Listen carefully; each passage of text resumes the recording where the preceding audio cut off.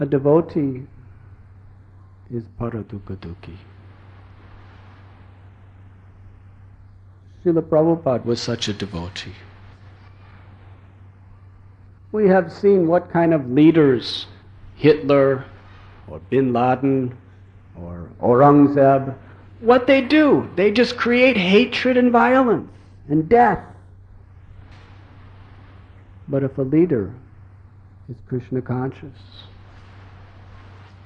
look at what Srila Prabhupada has done. He's brought love and compassion to millions of people's lives. Look at what great souls like Bhakti Vinod, Bhakti Siddhanta Saraswati, Vasudev Dutt. Srila Prabhupada wanted the International Society for Krishna Consciousness to train people to be spiritual leaders of society, because that is the greatest need on our planet today. And what is the nature of such a leader? Para dukha dukhi. The suffering of others becomes his suffering. Sometimes I hear, when there are catastrophes like this, people just say, it's just their karma. Is that a way a devotee thinks? It may just be their karma. But that's not our business what their karma is. Our business is to save them and to feel for them and to give them relief, whatever their karma may be. Karma is between them and Krishna.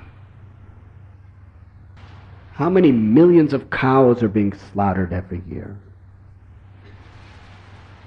But nobody thinks about it. How many millions of innocent children are being killed in the womb of their mother every year? No one thinks about it. How many tens and thousands of people are starving to death every year? No one thinks about it.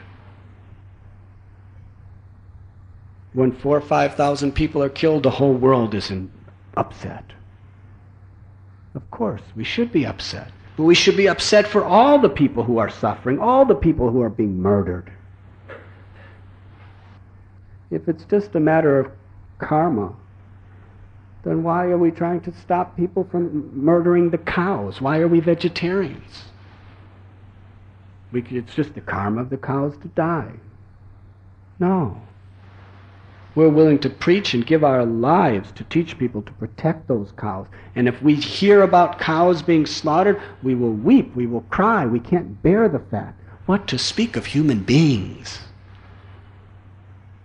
If Srila Prabhupada came to New York City and he saw people addicted to illicit sex, intoxication, gambling, meat eating, atheists, suffering in the streets, he didn't just say, it's your karma, Prabhu. He wept, he cried, his heart was broken, and he was willing to risk and sacrifice his life to save us.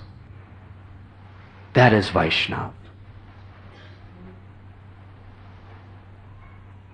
Wherever we see or hear of suffering, we should cry to think of people physically, mentally, spiritually suffering. And that should be more of an impetus for us to do something to help them. You were listening to Radhanath Swami on devotionalnectar.com.